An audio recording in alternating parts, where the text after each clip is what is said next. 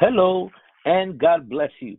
This is Pastor Jeremy, and what a delight to be with you on this Tuesday, January the 19th of 2021. Again, this is January the 19th of 2021. So many momentous things are happening in this hour. We're excited today about this podcast to come to you because I know it's in the Word of God where we find the answers. Joining us today is Brother Marty and Brother Fernando. And as always, we consider it an honor and we thank you, the listener, for taking out of your time to spend this time with us as we fellowship in the Word of God, as we discuss and study the things concerning the times that we are living. So we want to give the ample time to the study of the Word of God. We pray that you come with your heart open, you have your Bible with you, and as we get into the Word of God this morning. So, Brother Marty, I'll leave it to you to share what God has placed in your heart as we study and discuss the Word of God together. Amen. Well, we welcome everybody to the last day of the United States of America as we've known it. Tomorrow is January the 20th, 2021. Yeah. And all we can say is, right, fasten your seatbelts, brothers and sisters. It's going to be a bumpy ride. As we've been talking about, we're living in extraordinary and prophetic times, and that's what this podcast is all about.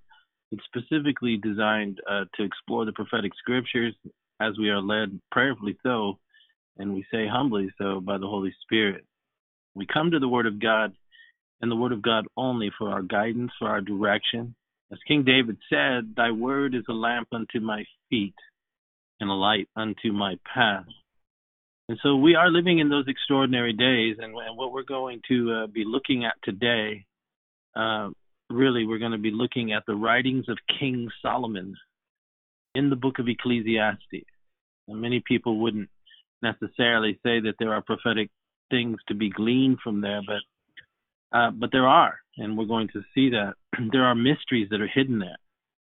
Solomon really, as he concludes his writings, the writer of the Proverbs, the writer of Ecclesiastes, he concludes in the book of Ecclesiastes by revealing something very incredible, and we're going to look at it from the prophetic lens, because I believe he's foretelling the end of all things and how it is that we will be enduring up under these things, and how it is we need to be conducting ourselves, what we're looking for. He foretells the end in a very incredible way, and we're going to look by God's grace so we can learn some things today. The ancient sages, they commanded, and then down through the years, it's a tradition of the Hebrew people, as I was researching that today. And I found it very interesting. It kind of triggered something in my heart, just kind of added validity to what we're going to talk about. But the sages tell us that the book of Ecclesiastes is read once a year in their public gatherings. And it's only read during the Feast of Tabernacles.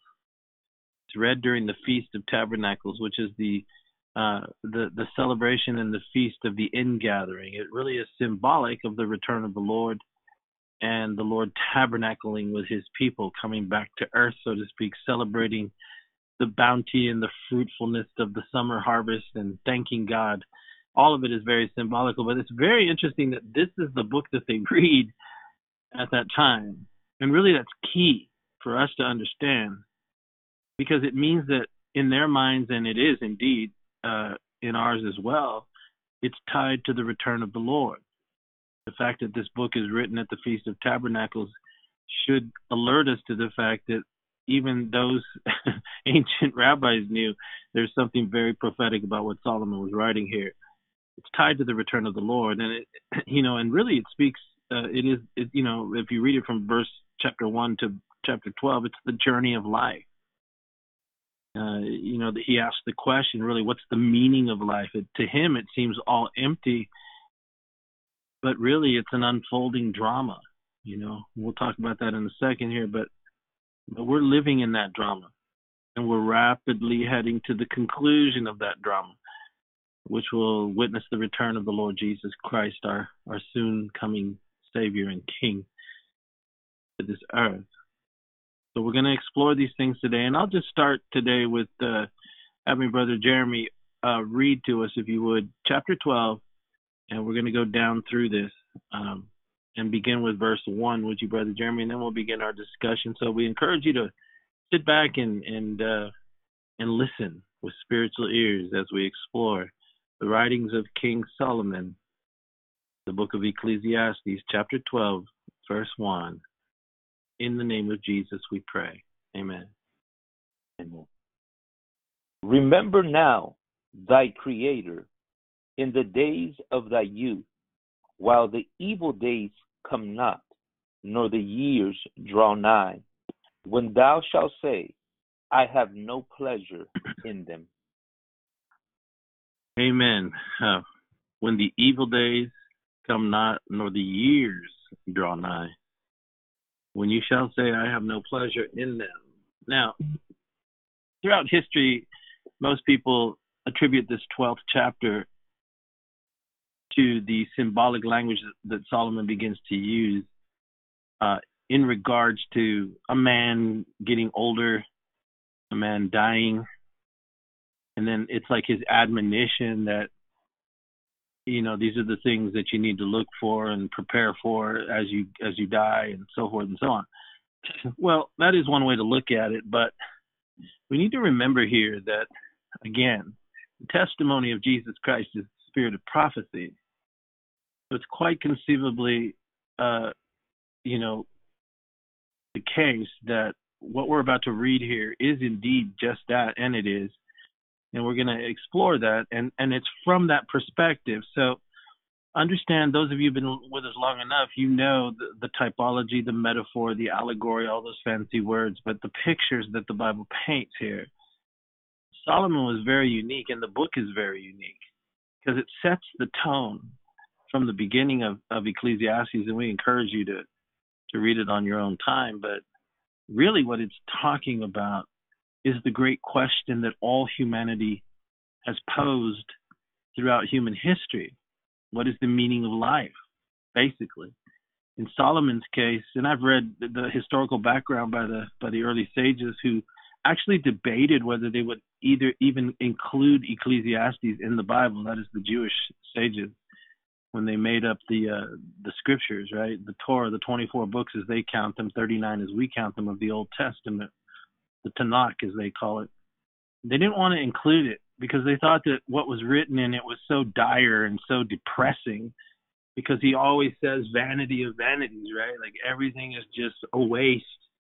Everything has no meaning. And so they didn't really believe that it was, that maybe it should be included. But thank God, the Spirit of God was in charge of putting His Word together, and so it was included in the canon of Scripture. Now, Solomon writes in some incredible ways. He wrote in parables. He wrote in proverbs. He wrote with hidden mystery. He wrote very spiritually. We need to remember also that, when Solomon dedicated the temple, the glory of God filled the house. He experienced the presence of God in an incredible way. Subsequently, he also experienced the other side, the dark side. The history of the king. He fell away greatly. He was lured away by foreign women, right, which he was forbidden to do. He took many wives and concubines. And it's really a tragic narrative that he even built temples for demon gods in Jerusalem and the surrounding hills. That kind of exploration on its own and the psychology of it, the spiritual decline of it, is enough to intrigue us and to plumb the depths of, how it is that a soul is wrestled over. But nonetheless, the king and what he wrote, and when we come to the book of Ecclesiastes, it's basically the sum of all matters. And he starts off in chapter 1 by identifying, let me read this real quick. He simply says, the words of the preacher, the son of David, king in Israel. So that kind of sets the tone. He's preaching something. He's declaring something to us. And really what he's doing is admonishing the whole of humanity. So when we apply the prophetic lens and the interpretive ways that we can look at the scripture, we pick up the story now in a definitive time. And what we're going to see here real quickly today is prophetic pattern and the unfolding of really what you'll see if you can see it. It will take us all the way into a deeper understanding and a veiled revelation of what the book of Revelation says will come to pass. Solomon saw it. So he speaks in very mysterious ways, and it requires spiritual ears to hear, for which we ask the Holy Spirit to give us. Now, he starts out in verse 1, and he begins to address things in a very unique way. He says, remember now thy Creator. It's a very interesting phrase. He could have said, remember the Lord, remember God, but he identifies as he's concluding. This is like the last chapter that he'll write for the rest of his life, right? So this is what he's bringing everything down to, including all the Proverbs and all the Psalms. He wrote a few Psalms, all the book of Ecclesiastes, and many other writings that aren't included in the scripture themselves that are attributed to Solomon. All of it comes down to this as a preacher. And so as he concludes his thoughts, he talks about the Creator. And he references the days of youth. So in the prophetic undertone of it, if you will, the reference to the days of youth and what youth really is and is representing as we go forward is the days of strength. It indicates strength and preparation, practice, and pursuit, because he says, remember your Creator while you have strength. And he says why. He goes on to talk about it and references something very interesting. He calls them, in verse 1, the evil days. So he goes from a happy tone of strength and youth to suddenly drawing your attention to the evil days. It's a prophetic symbology, if you will. And then he says, when the years draw near, or let's read it again, while the evil days don't come. In other words, while you have strength and while you have time, while you have this vigor, and really what it's kind of expressing to us, brothers, is this is this unrestricted time of promise and hope. He says, remember God then, because that's the time that you're able to gather through the strength of the pursuit of God, unobstructed, the necessary things that will set the tone for what you're about to head into, because what's coming, he says, will be the kind of days where the very strength that you have will be sapped from you. And so while you have the opportunity, like Jesus said, there's 12 hours in the day, right? Man works in the daytime. And then he also says, what we do, we must do quickly, for the night cometh when no man can work. It's that same prophetic overtone here. So he's saying, focus on the Creator while you have unobstructed days. And he says, while the evil days haven't arrived yet. Well, we're well into that now. But we're setting the tone so we can understand what he's referencing are the evil days, nor the years draw nigh. He's specifically referencing particular years. And as we go on in this, we'll see those years that he's talking about have a reference, if you will, or a hint at particular years. Now, we know from the book of Revelation that the Bible culminates everything in the final 42 months of human history, book of Revelation chapter 13, verse 5. And what that references is the final 3.5 years. Daniel spoke of it, that there will be a final 3.5 years. So the evil days are the days that precede the final years. The evil days are that tribulation period. The days of sorrow, Jesus called them. The beginning of sorrows leads into the tribulation period, which leads into the final years. And so Solomon is saying, prior to those arriving, I admonish you now, while you have unobstructed access to your Creator in your youth, that is, pursue Him. Because it's in that pursuit of God while you have unrestricted time. That is, events of the day aren't obstructing you before the evil days and the years come. He said, because the years that are ahead of you, you are going to have no pleasure in them. This is the tribulation period. He then goes even deeper. Can you read verse 2 to us, Brother Jeremy? While the sun, or the light, or the moon, or the stars be not darkened, nor the clouds return after the rain. Again, if this wasn't the word of God, you're reading poetry, but it is the word of God. And there are so many levels to it. I'll give you an example. Jesus, when entering into a theological debate with the rabbis, for example, he told them that Abraham saw his day, and he was glad. What did he mean by that statement? How did Abraham see his day? Well, we have the benefit of having the whole Bible, so we go back and look at Abraham's days. What he saw and what Jesus was referencing was when Abraham took his own son and was about to offer him to the Lord, and the Lord stayed his hand, and then he looked and saw a ram caught in the bush. Jesus is referencing that. But if you just read the story of Abraham without that kind of understanding that what was being portrayed in that historical narrative of the binding of Isaac was actually a prophetic prophetic time revealed in the very act. In other words, Abraham saw that what God was actually telling him, that just as he offered his only son to God, God was going to bring his only son. Only would have to be God. It was a sacrifice that God would provide for himself. That's what he told his son Isaac, right? And so the levels of interpretation and understanding in the scripture go far beyond just the topical written word. That is why we're talking about it in this way, and that is how God speaks.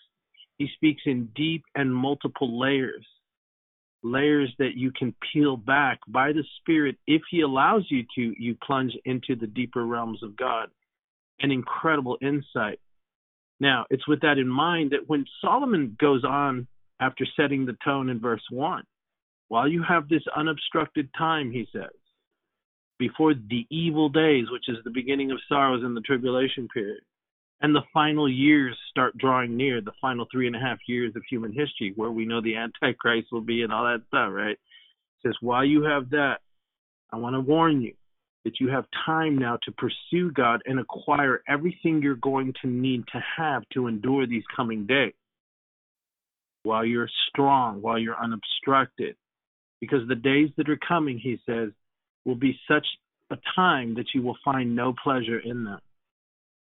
He then goes on and says, while the sun or the light or the moon or the stars be not darkened, nor the clouds return after the rain. This is so deep right here, what he's talking about. He's really referencing typology. Now, I don't have 2 hours to go into a class on symbolism, so if you're just joining us, bear with us and let the Spirit of God reveal things to your heart. Now listen, in the reference to the sun, the light, the moon, the stars not being darkened, it's interesting because it's a creation reference. He started verse 1 by talking to us about the Creator. And so in using the sun and the moon and the stars, he's referencing the fourth day of creation. And so really, if you can receive it, this is an encapsulation, if you will, of 2,000 years of human history, of church history. And why do you say that? Well, when you go back and study the fourth day of creation, and you take the principle of the scripture, which is in the Psalms and which Peter himself quotes in his writing, that a day with the Lord is as 1,000 years and 1,000 years as a day. It seems that the youth that he's referring to is the fourth and the fifth day. Now, why do you say that? Sun, moon, and stars are all fourth day references. Jesus Christ appeared in the fourth day. If you remember in creation, the fourth day of creation, the sun and the moon and the stars were to give light upon the earth. It's a gospel reference. And so when we look at 4,000 years of human history transpiring, and I know this might confuse some of you, but pause, go back and listen to what I'm telling you here. at the end of 4,000 years, the conclusion of it, and then into the fifth day, if you will, the 5,000th year of human history, is precisely when the Son of Man appeared. And it is then that the gospel brought light to the earth. It would be followed after the resurrection and the ascension on the Mount of Olives by the day of Pentecost. So then we have the rain reference here in verse 2. This is probably the most difficult part we'll go through today in as you seek to understand what I'm trying to tell you here. But Solomon, in such a deep level, is referencing our youth period to day 4 and day 5 of church history, really. A 2,000-year period, one that brings the light and one that also brings the rain. And the fact that he uses the rain reference as in this way, he says, nor the clouds return after the rain. Clouds are always symbolic of looming doom, that's coming, the clouds gathered, that kind of thing. So he's saying, after the rain falls, rejoice in that time. That was the sending of the Holy Spirit. That is your youth period. This next 2,000 years of history of you will be apportioned. And it's in that time that the church will grow, and each subsequent generation pursuing God, because the evil days are ahead at a concluding time period. But while there's no clouds, that is, the rain continues to fall, it's in that time that you need to seek him. Because the day, he goes on in verse 3. Can you read verse 3, Brother Jeremy? In the day when the keepers of the house shall tremble, and the strong men shall bow themselves, and the grinders cease because they are few, and those that look out of the windows be darkened. Incredible way that he's talking here, right? So getting past verse 2, and I don't want to belabor it there because we'll be there for a long time if I do, trying to dig in and continue to try and help you see. All I can say is continue to study, continue to pray, and continue to see. Go back to the creation references I told you about, the clouds, right? So now he hones in on a specific time frame, the day. The day he's mentioning are the evil days and the years that draw nigh when you shall have no pleasure in it. In that day, he says, after the sun, moon, and light reference and the rain reference, which to me is the gospel and the Holy Spirit, he says the day will arrive. And when it does, he gives a list of things that will happen. He begins to describe, and there's many ways you could look at this, but this is how the Spirit gave it to me, I believe. The first thing he draws our attention here, and what we're going to be looking at in verse 3, I think, is the fivefold ministry. That itself begins to respond to that day, the evil days. And this is what will begin to happen. And I think that it's given in the way that Solomon describes it here to reference the fivefold ministry, the apostle, the prophet, the evangelist, the pastor, and teacher. And I'll show you. The day when it arrives, he calls them the keepers of the house. The house is the house of the Lord. The keepers of that house are the apostolic ministry or the anointing of the apostle. I'm not talking about all these fly-by-night people that go around calling themselves apostles, but there is a leadership and eldership, a truly developed eldership, which I would term as apostle. But really what he says, when that day comes, that the keepers of the house, the well-aged, the sages, the ancient among us, they will begin to tremble because they understand what's happening when that day arrives, he says. That's one, the apostolic ministry. Number two, the strong men will bow themselves. That's a reference to the warrior, and really, in my opinion, it's a reference to the prophetic call, the watchers, if you will. The keepers of the house are the elders and the sages amongst us. The strong men are the prophets. They begin to bow under the weight of the awareness and the settling in revelation that the time has arrived.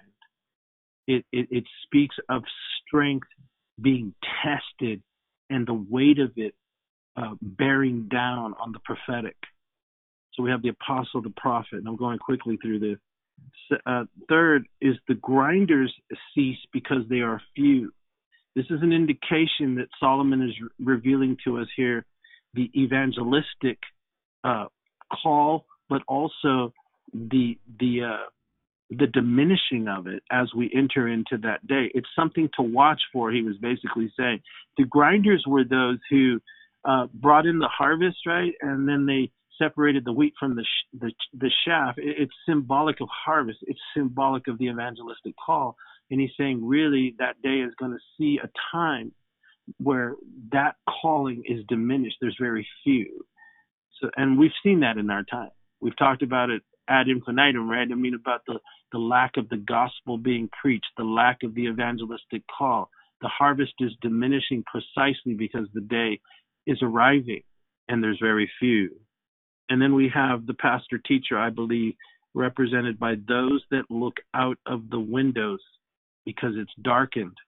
That day, those that look out of the window, that's the pastor and the teacher. The window is very much representative of the open access to the light, the instruction, and the window is set up higher, right? It's the realm of the spirit. It's the realm of teaching. They're in the house looking out the window. That's pastoral in nature. You know, that's how I see it at least.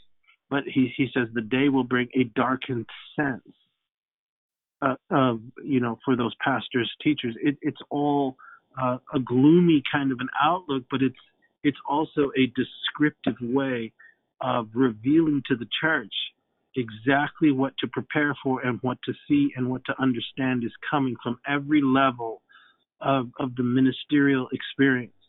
It's a preparatory warning for the prophet, the apostle, prophet, evangelist, pastor, and teacher. He's basically saying what Jesus said, the night cometh. So access to what we have known before is now diminishing and shrinking, and it gives way to a now descriptive explanation of what will be transpiring in the overall landscape of society as he then writes in verse 4. Can you read verse 4, Brother Jim? And the doors shall be shut in the streets, when the sound of the grinding is low, and he shall rise up at the voice of the bird, and all the daughters of music shall be brought low. Very descriptive language. Now he's just basically revealing in very, very hidden, mysterious ways that he's writing here. Further condition. Talks about the doors being shut in the streets. You know, and really that represents access to the gospel. You know, the streets is the wayfaring, movement of culture. In this time, though, he seems to be really, really revealing multiple things. Doors being shut. You remember the parable that Jesus gave of the friend that came to the guy who came at midnight to his friend's house, and he's knocking on the door, right? He's looking for bread, and then the guy comes to the door and says, I can't open the door to you. I mean, I'm resting. My children are asleep, so to speak, right? But that's that same kind of feel. The door was shut. The same kind of feel that you have in the language that you use describing what happened in the days of Noah, right? When Noah went into the ark and God shut the door. It's revealing that we are entering into a time where the book of Revelation describes when it's in full flight now. He says that the dividing line will be just that. It'll be a time where the doors are shut. You're either going to have the children of darkness, which are part of the whole Antichrist global system, or you will have those whose names are written in the Lamb's Book of Life. There's no gray area anymore. That's why he describes it as the grinding. The sound of the grinding is low, almost imperceptible now. There's no sense that there's a harvest anymore. It's come to that point. It is almost non-existent. Access to salvation has been stripped away. It's been determined. The doors are shut, the access. But it also speaks, too, of that Isaiah reference. Remember when we were reading that yesterday, when he said, come, my people, enter into thy chambers and shut the doors about you. Close the doors. He says, because he says, until the indignation be overpassed. So there's that same kind of reference here. The shutting of the doors is the protective thing, but also revealing a lack of access to what once was an open invitation. This is the tribulation now. We're well into it as Solomon is describing it. And then he says, when the sound of the grinders is low, the grinders are those that are the harvester, it's almost imperceptible now. And then he rises up. He says something here in verse 4 about the rising up at the voice of the bird. And when you look up those words in there, the voice of the bird, he's referencing a particular kind of bird. He's talking about the sparrow. And I don't know if you can receive this, but this is a hint of alarm. It's what God is seeing, and it takes us to that reference point of the sermon that Jesus gave, the Sermon on the Mount, right? When he said that God sees even the tiniest sparrow fall to the ground. How much will he care for you, O ye of little faith? It has that overtone to it. David talked about being as a sparrow on the top of a roof, or he talked about the sparrows at the altars. These are all prophetic, deeper study, of course, but I'm telling you, that's what he's referencing here. We're beginning to see a tribulation period where the doors are shut. You have those protected, but you also have a reference to those that fall and at the voice of the sparrow. But remember, God sees it, and Jesus is saying, how much more does he care for you, O ye of little faith? The very hairs of your head are numbered. And then it says, referencing the churches as a whole. Can you read that last part of verse 4, Brother Jeremy? What does it say about the daughters? And all the daughters of music shall be brought low. So this is what he's revealing. This isn't a time of celebration. We're talking about doors being shut, the sound of any kind of salvation being brought to such a level that it's almost imperceptible. We're beginning to see the sparrow reference, the voice of the bird, seeming to talk in terms, in poetic terms, really, but prophetically poetic, of the suffering of the church that it's now headed to, and the removing of the joy. It'll be brought low. The daughters of music, the worshipers, the praisers, the celebratory aspect of the church is brought low. At this point, he said, it references the faith and the patience of the saints that John spoke of in Revelation 13, verse 10. And then he goes on to describe why in verse 5. Can you read verse 5, Brother Jeremy? Also, when they shall be afraid of that which is high, and fears shall be in the way, and the almond tree shall flourish, and the grasshopper shall be a burden, and desire shall fail, because man goeth to his long home, and the mourners go about the streets. Incredible. Referencing the daughters, referencing the shutting of the doors, referencing the falling of the sparrow. And then I believe he then goes into what we would call the Great Tribulation period right now. There's a transition taking place. And he talks about a particular fear. And he says, when they shall be afraid of that which is high.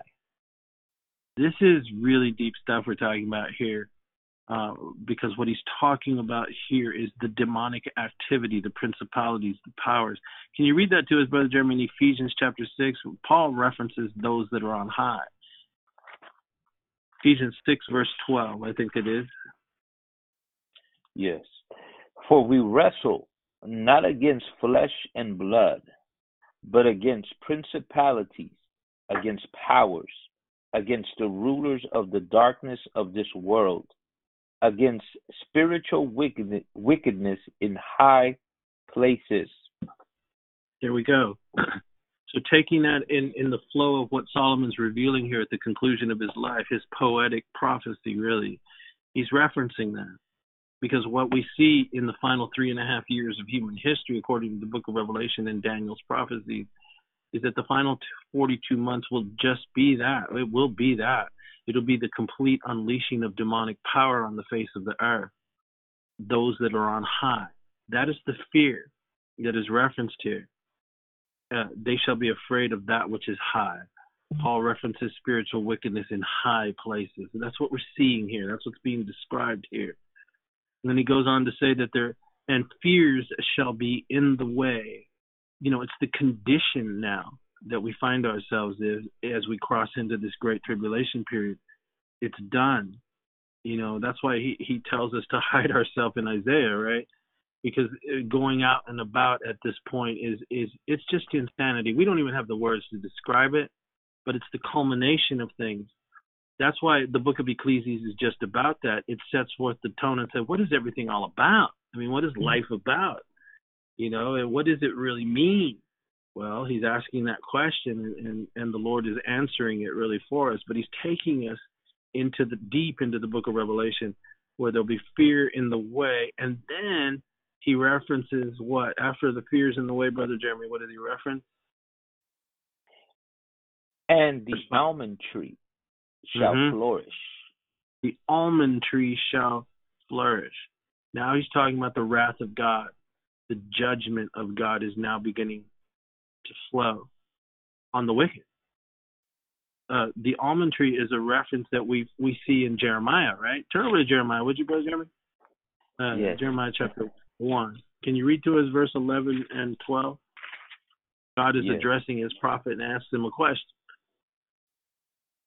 Moreover, the word of the Lord came unto me, saying, Jeremiah, what seest thou? And I said, I see a rod of an almond tree. I see the rod of an almond tree. And then the Lord tells him what, Jeremy? He says, Then said the Lord unto me, Thou hast well seen, for I will hasten my word to perform it. And the word that he was about to give to Jeremiah was a word of judgment that was coming upon Judah and Israel, right? That was coming upon the whole world, really. But so when we see this almond tree reference made by King Solomon in chapter 12, verse 5, notice the incremental increase of what he's revealing. He draws our attention to the high places, principalities, powers, the rulers of the darkness of this world, right? He says it will be a time of great fear because we have an unrestricted demonstration of the demonic, and yet God dealing with it as well. And he's warning, fear will be in the way. I mean, everywhere you go, this is a world given to satanic will at this time. But then he throws in the almond tree. Judgment now begins. It's the wrath of God that's getting ready to be poured out. It shall flourish. It's going to come and bear its complete fruit. It's almost it's an intense thing, but it's also an encouraging thing right in the middle of it. And then there seems to be a reference to Revelation chapter 9, the opening of the bottomless pit, and then from out of it comes the locust, right? That the book of Revelation describes locust. Well, that's what that word for grasshopper, the word grasshopper literally is locust. Can you read that again to us, Brother Jeremy, the grasshopper part and the grasshopper? Yes. And the grasshopper shall be a burden, and desire shall fail. Ahead. And the desire shall fail. Why? Yes. Because man goeth to his long home, and the mourners go about the streets. So now we see as the judgment's getting ready to flourish, right? The almond tree. Now he references the grasshoppers, right? They'll be a burden. Well, that is Revelation chapter 9, verse 4. The loosing of the locust, the loosing of the grasshopper, or the actual Hebrew word there is locust. That's what he's referencing. The emerging of the locust and the judgment of God. They come out of the bottomless pit, and they will be a burden. That's exactly what's going to happen. They're going to eat they're going to, afflict man and so forth and so on. They're going to eat green things and, destroy lots of things for 5 months, actually, in Revelation 9. I think it says for about a 5-month period. But we have the grasshopper being a burden. And then he throws this in here, desire shall fail. Now, that is really a reference in many ways, if we look at it spirit to spirit here, comparing spiritual things with spiritual things, of the testing of the saints. See, we have been forewarned. That's why Solomon started this whole chapter out by saying, in the days of your youth, while you yet have unobstructed access and strength to pursue God before the beginning of sorrows, before the tribulation, before the great years, the final 3.5 years come, It says you better take that time to remember your Creator. You're going to need that strength, because by the time we get to the loosing of the grasshoppers here, we're well into the last part, just before the complete wrath of God is poured out. And he says the desire will fail, that there will be a testing that will finally be too much for some. It's going to crush them. That word desire is the same kind of thing where the prophet Haggai talked about the desire of all nations. The desire he's talking about, as we see it in the spirit here, is the Lord. And the desire for his return and holding on to that desire will fail for many. That's why John continually references the faith and the patience of the saints. It is an intense scrutiny, and it is something that we must acquire before we enter into this time period. See, that is what the 5 foolish virgins discovered up under the heat of the midnight cry, right? Was that they were woefully lacking. And when it came to it, the precise moment that they needed their oil the most, they didn't have it. And so they were forced to go into the marketplace, which is the place of the mark of the beast, right? You can't buy, sell, or acquire anything. The desire will fail. It will be too much for those who didn't, in the days of their youth, so to speak, take the time to pursue their Creator. That is what we're admonishing you out there that are listening, and that is what we're admonishing ourselves every single day to do. You know, we live in this flesh, so it can be tiresome, right? But we know beyond a shadow of a doubt the hour that we're living in now. And this is what is being revealed to us. Everywhere we look in the Scripture, it's as if we're opening up the pages of a newspaper. I mean, it's that plain to see if you have eyes to see. So he says, desire shall fail. But why? He begins to reference mankind as a whole, but also, you know, what's coming to him. He's headed somewhere. Man is going to his long home. In other words, he's reaching the end of his appointed time. And where he's headed up under what we've been describing, and as we're looking at Solomon's words here, is the conclusion of the matter. But understand that it's each individual life that is headed to a home. It's the place of reward. It's that long home, because it began in the garden, but it's that long home. It's coming to the end. It's been thousands of years in the journey process, right? But now he's headed to the conclusion of it. He's going, and we'll see here in a second because he references it, he's going to either go to his reward to be with the Lord, or he will return to the pit, so to speak, from the ground from whence he was taken. That's his lot is the grave, right? He goes on to say, and this is a time of mourners. You know, we read that in the book of Revelation, you know, the almond tree flourishing, the loosing of the grasshoppers, the desire failing, all that stuff is bringing man to his long home. It's concluding, he says. But we know from the book of Revelation that the world begins to mourn and lament as we get closer to the ultimate judgment. That's what Solomon's revealing here. And so he's saying that at that time, verse 6 happens. Can you read verse 6, Brother Jeremy? Or ever the silver cord be loosed, or the golden bowl be broken, or the pitcher be broken at the fountain, or the wheel broken at the cistern. That's incredible what he's talking about there. The silver bowl. You have to know Scripture to understand certain things, but silver is always representative of redemption, right? The price of Joseph, 20 pieces of silver. Jeremiah talking about they valued me at 30 pieces of silver. That's what Judas betrayed the Lord. Silver is the price of redemption.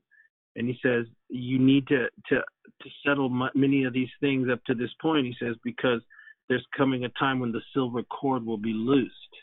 In other words, it's speaking of redemption, and the opportunity for redemption is completely over at this point. We've reached that place where man is going to his long home. The almond tree is flourishing. We're well into the book of Revelation. People are mourning and lamenting. They're, you know, having the rocks fall on them, all that kind of stuff. Revelation tells us.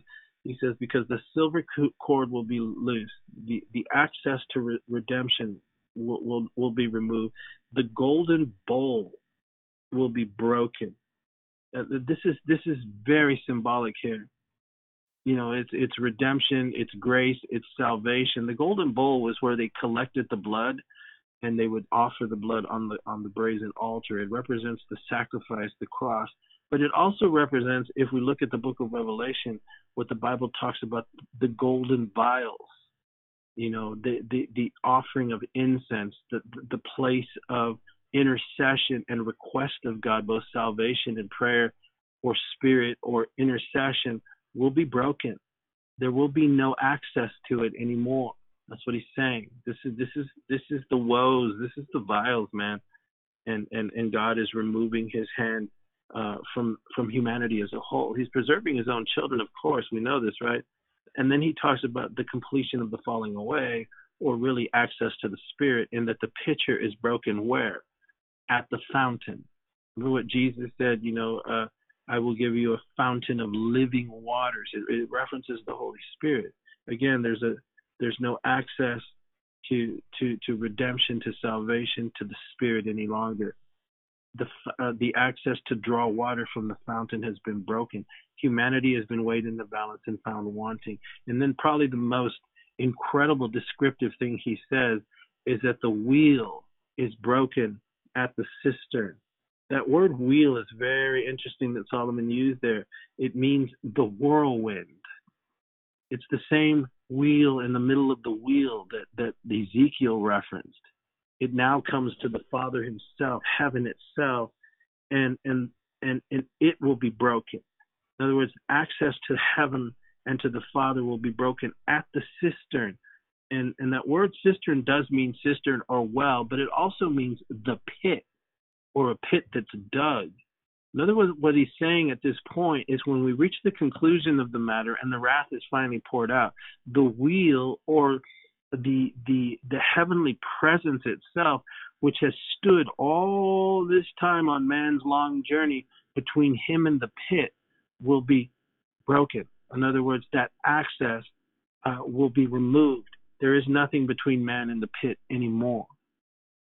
And that is why when he concludes the matter, he goes into verse 7 and references two particular fates at this point. Can you read verse 7, Brother Jeremy? Then shall the dust return to the earth as it was, and the spirit shall return unto God who gave it. Amen. So he shows the two fates. He shows the one returns to the earth, or really representative of the grave, right?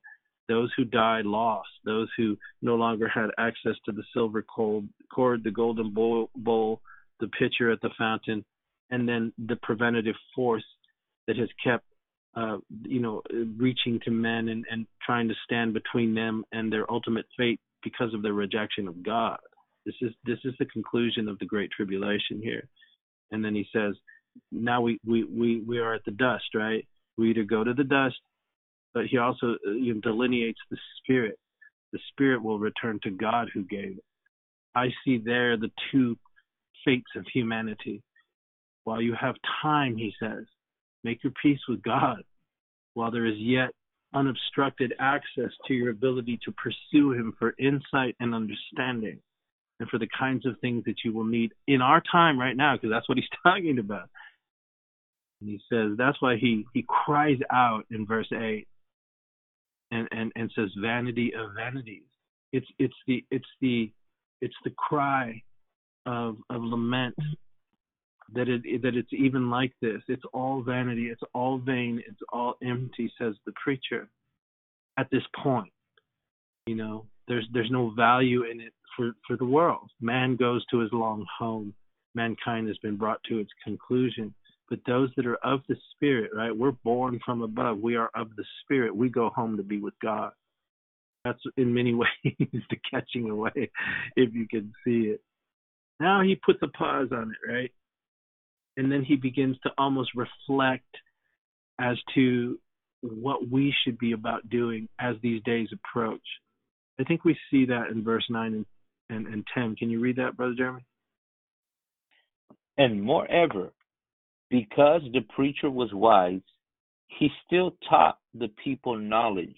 Yeah, he gave good heed and sought out and set in order many proverbs. the preacher sought to find out acceptable words, and that which was written was upright, even words of truth. So he's still teaching, right? That's basically what he's saying. Because the preacher was wise, even though he knew the fate, even though he felt exasperated and sad, vanity of vanities, right? He says he still was wise because he sought to teach the people. That's what we must be doing right now. We're trying to teach people. You need to be teaching your children, your husband, your wives, your friends, your family, whatever.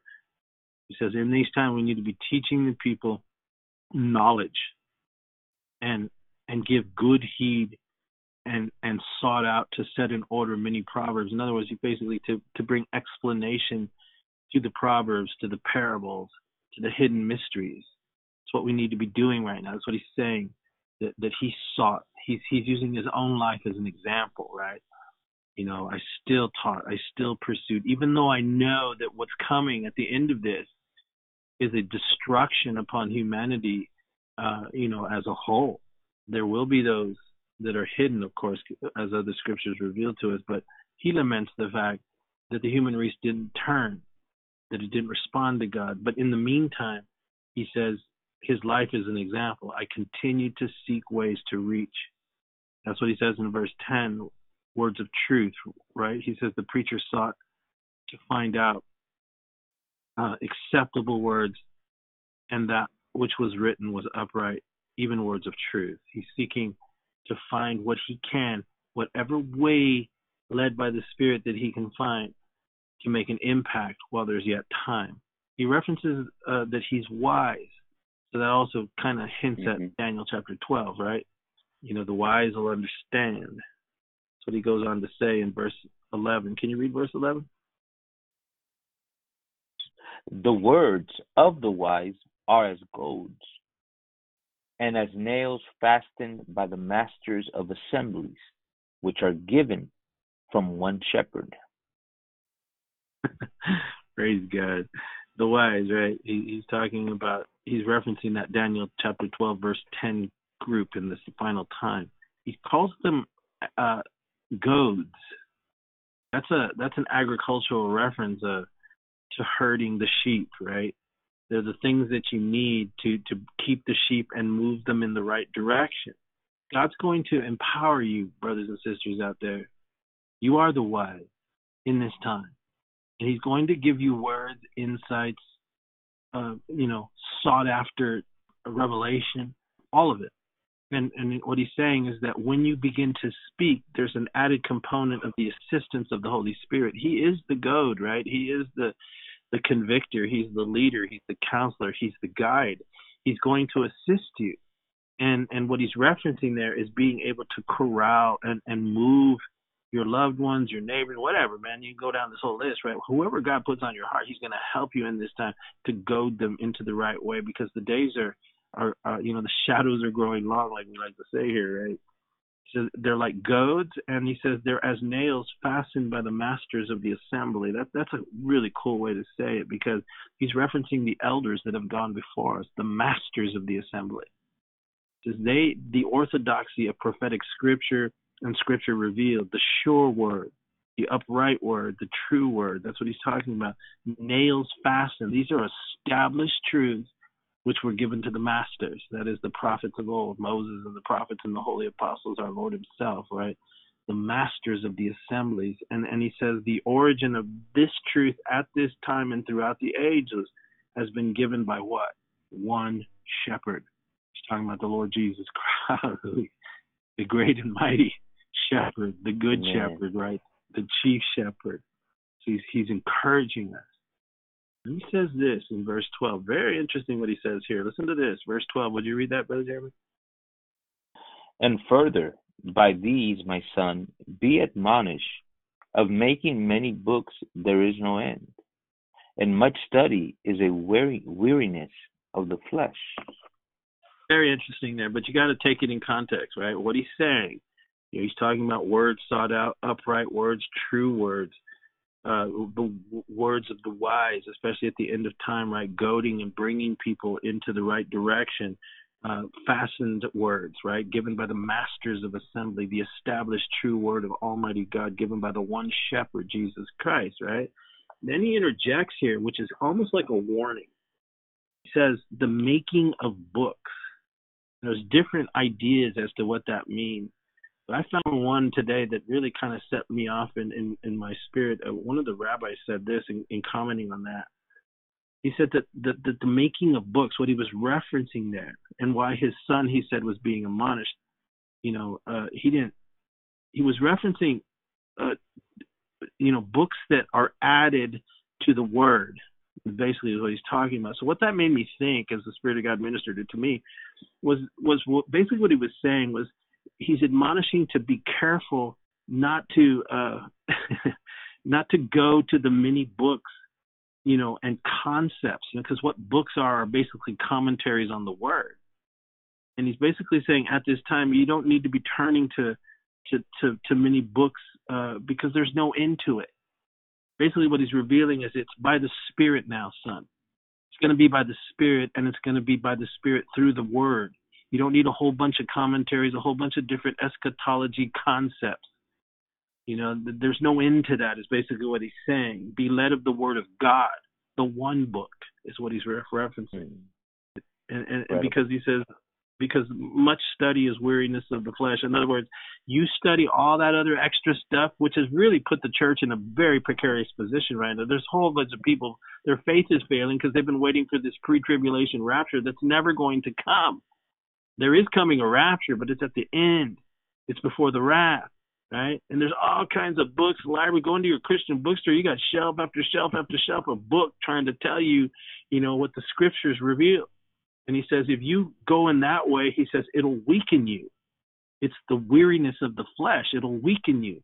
Spend your strength being led by the Spirit in the book, not the mini books or studying all that stuff, right? That's what he's saying.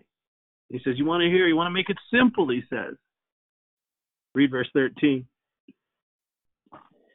Let us hear the conclusion of the whole matter. Fear God and keep his commandments, for this is the whole duty of man.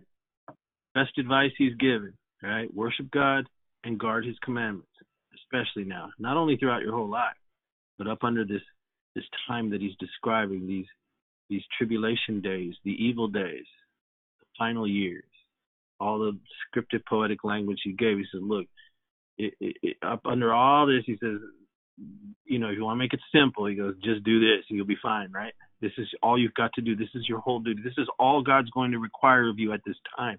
Worship him and obey his word. You'll be fine. That's all he's asking you to do. He'll handle the rest, right? And basically he concludes it with the judgment seat of Christ, right? Or of God in verse 14. That's where it's headed. Can you read that, Brother Jeremy? For God shall bring every work into judgment with every secret thing, whether it be good or whether it be evil. Right? We all shall give account for the things we've done in this body, basically is what he's saying. That's where this is headed. It's concluded now. He's revealed the whole matter. He's given us all kinds of advice and all kinds of revelation leading up to it. And he finishes his life's writings by saying, the judgment seat is where we will all stand. And so basically he's saying, draw near to the Lord while you can. Draw near to God. Obey him. Keep his commandments. You'll be safe, right? And this is what he's saying to us right now, The time is at hand. Question is, brothers and sisters, can you see? Can you hear? Do you really know what's happening right before our eyes? Tomorrow, another event's about to take place. As we came on the air today, we were talking and comparing notes. Brother Jeremy sent me this video of a lady who was driving on the coast of California over there by Long Beach. And in the video, she showed there's massive amounts of naval ships gathering off the coast of California. Now, I lived there for a long time down there. I used to go down there and surf when I was a kid, man. And I've never seen that many ships that I saw in what Brother Jeremy sent me. We know the 30,000 troops are gathered at the Capitol. The nation, as we have known it, this once free nation, is over. Something's up. Now, God's people We need to be in the Word, and that's what Solomon was telling him. You need to be in the Word and be led by the Spirit, he's saying to his son. Now's the time to be led of the Spirit. They that are led of the Spirit, they are the sons and daughters of the Most High God. They are the sons of God. Holy Spirit will guide us through this. It's in these kinds of passages that we looked at today that we're being led by the Spirit to see. He's bringing illumination. He's revealing. He's telling us what is ahead. But as we conclude this podcast today, I pray that it's opened your eyes to where we are, and also admonished us on what we need to do and how we need to conduct ourselves and what we need to be channeling our energies toward, which is pursuing God while we yet still can. The door is closing and the light is diminishing. The sound of the grinder is low. The keepers of the house are beginning to tremble, right? And that's what he said. The strong men are bowing themselves up underneath the weight of the prophetic overtone in their spirit. They know what's happening. And there's very few looking out the window now because darkness is gathering. What we have and what we have going forward, while we yet have a chance, we better gather that oil. A voice is about to be heard. The bridegroom is coming. And I think that's what we've been doing for the last year, yelling, the bridegroom is coming. So I want to encourage you to be in prayer and to continue to allow the Spirit to draw you close to him as you draw close to him. Seek God like Noah did, right? He believed that God was, and he was a rewarder of them that diligently seek him. And so he was warned of God, and he was moved in great reverence and worship to prepare an ark for the saving of his house. That's what we're attempting to do for our own homes, and that's what we're encouraging you to do in your home. He will save your family. He's going to give you an anointing. That's what he meant when he talked about the wise. And the words that he will give you will be words that you've sought out by his Spirit. And they will be the kind of words that will be able to goad your loved ones, to goad those that you love, your children, your husband, your wife, your uncles, your aunties, your grandparents, whatever, man, your neighbors. He's going to give you that skill level as long as it's built on the nails that were fastened by the masters of the assembly who received what they got from the one true shepherd, our soon coming King. Be encouraged. We love you. We look forward to being with you again tomorrow on a most historical and prophetic day tomorrow. No telling what will happen between now and then, but we're looking forward above all to the return of our Lord. Brother Fernando, Brother Jeremy, can you close us out with some thoughts? Incredible insight that we see in the Word of God. It's a continuous pattern, even in the book of Ecclesiastes, of how to prepare ourselves, and we are being warned continuously in Scripture concerning the evil day that is approaching. And I just, I am, I don't know, man. I find myself sad, excited, as we see, America as we know it, the way you started the program, will be no more. We were sharing earlier the way Capitol Hill looks like. It's all caged up, right? Yes. And it brings thoughts to me of what the book of Revelation says. Babylon is fallen. It's become the cage of every hateful bird, right? And I think about, the believers that are so unprepared, and when they wake up, they're going to realize, what, it's too late. We should have been seeking God. We should have been preparing like the writer of Ecclesiastes tells us to prepare, and been on our job, preparing God's people. But it's never too late. It may seem like that, but it's never too late. I believe that Today is the day of salvation. You have to make that decision right now before it's too late. You know, the enemy will try to say, what did you do this whole time? But the fact that we have this opportunity, right? We have life. And that's what the book of Ecclesiastes is all about. It's coming to that point in our life. You know, remember that your Creator in the days of your youth. The sooner you do that, the better. You know, take advantage of this precious gift of life that God has given us to really redeem the time.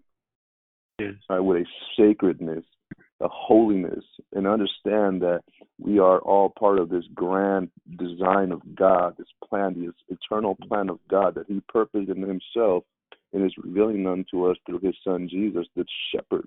He is that shepherd. He is speaking these things unto the wise that Daniel spoke about in the book of Ecclesiastes refers to. These are the wise that will wake up to understanding. These are the 10 virgins, right? There's the 10 virgins, the 5 foolish, 5 wise. These are the 5 wise virgins that wake up to understanding, to an understanding that Jesus Christ is coming. We need to think. Stop and think. Don't think that you're too smart and full of understanding that you can't stop and think and consider. Yeah. That's what the writer of Ecclesiastes is telling us to do, to consider these things, to ask the why questions, to look beyond the natural. Because as we ended yesterday's podcast, we ended it by saying that the people who have fallen into the snare will look to the earth, and all they will find is darkness and gloominess and chaos coming to the world. Yeah. Right? And there's a reason we always end our program by saying, keep looking up. Yeah. Right? There's a reason we do that. Because now is the time to look up. You've looked to everything in the earth. You look to political parties. You look for help here and there. And it's all vanity of vanities, vexation of spirit. Now is the time that we need to look up. For our redemption draws nigh. It is near. Amen. Praise God. Praise God. You know, the book of Corinthians, the Apostle Paul would tell us, let him that thinketh he standeth take heed lest he fall. And I think it's fitting, a tremendous study we have had today, an encouragement, an exhortation, a reminder in the book of Ecclesiastes. That very word means preacher. That's what it means, the preacher. Yeah. And to end it in chapter 12, you know, to take heed to what he's told us. This, you know, to consecrate the vigor of our youth to God. That's what it is.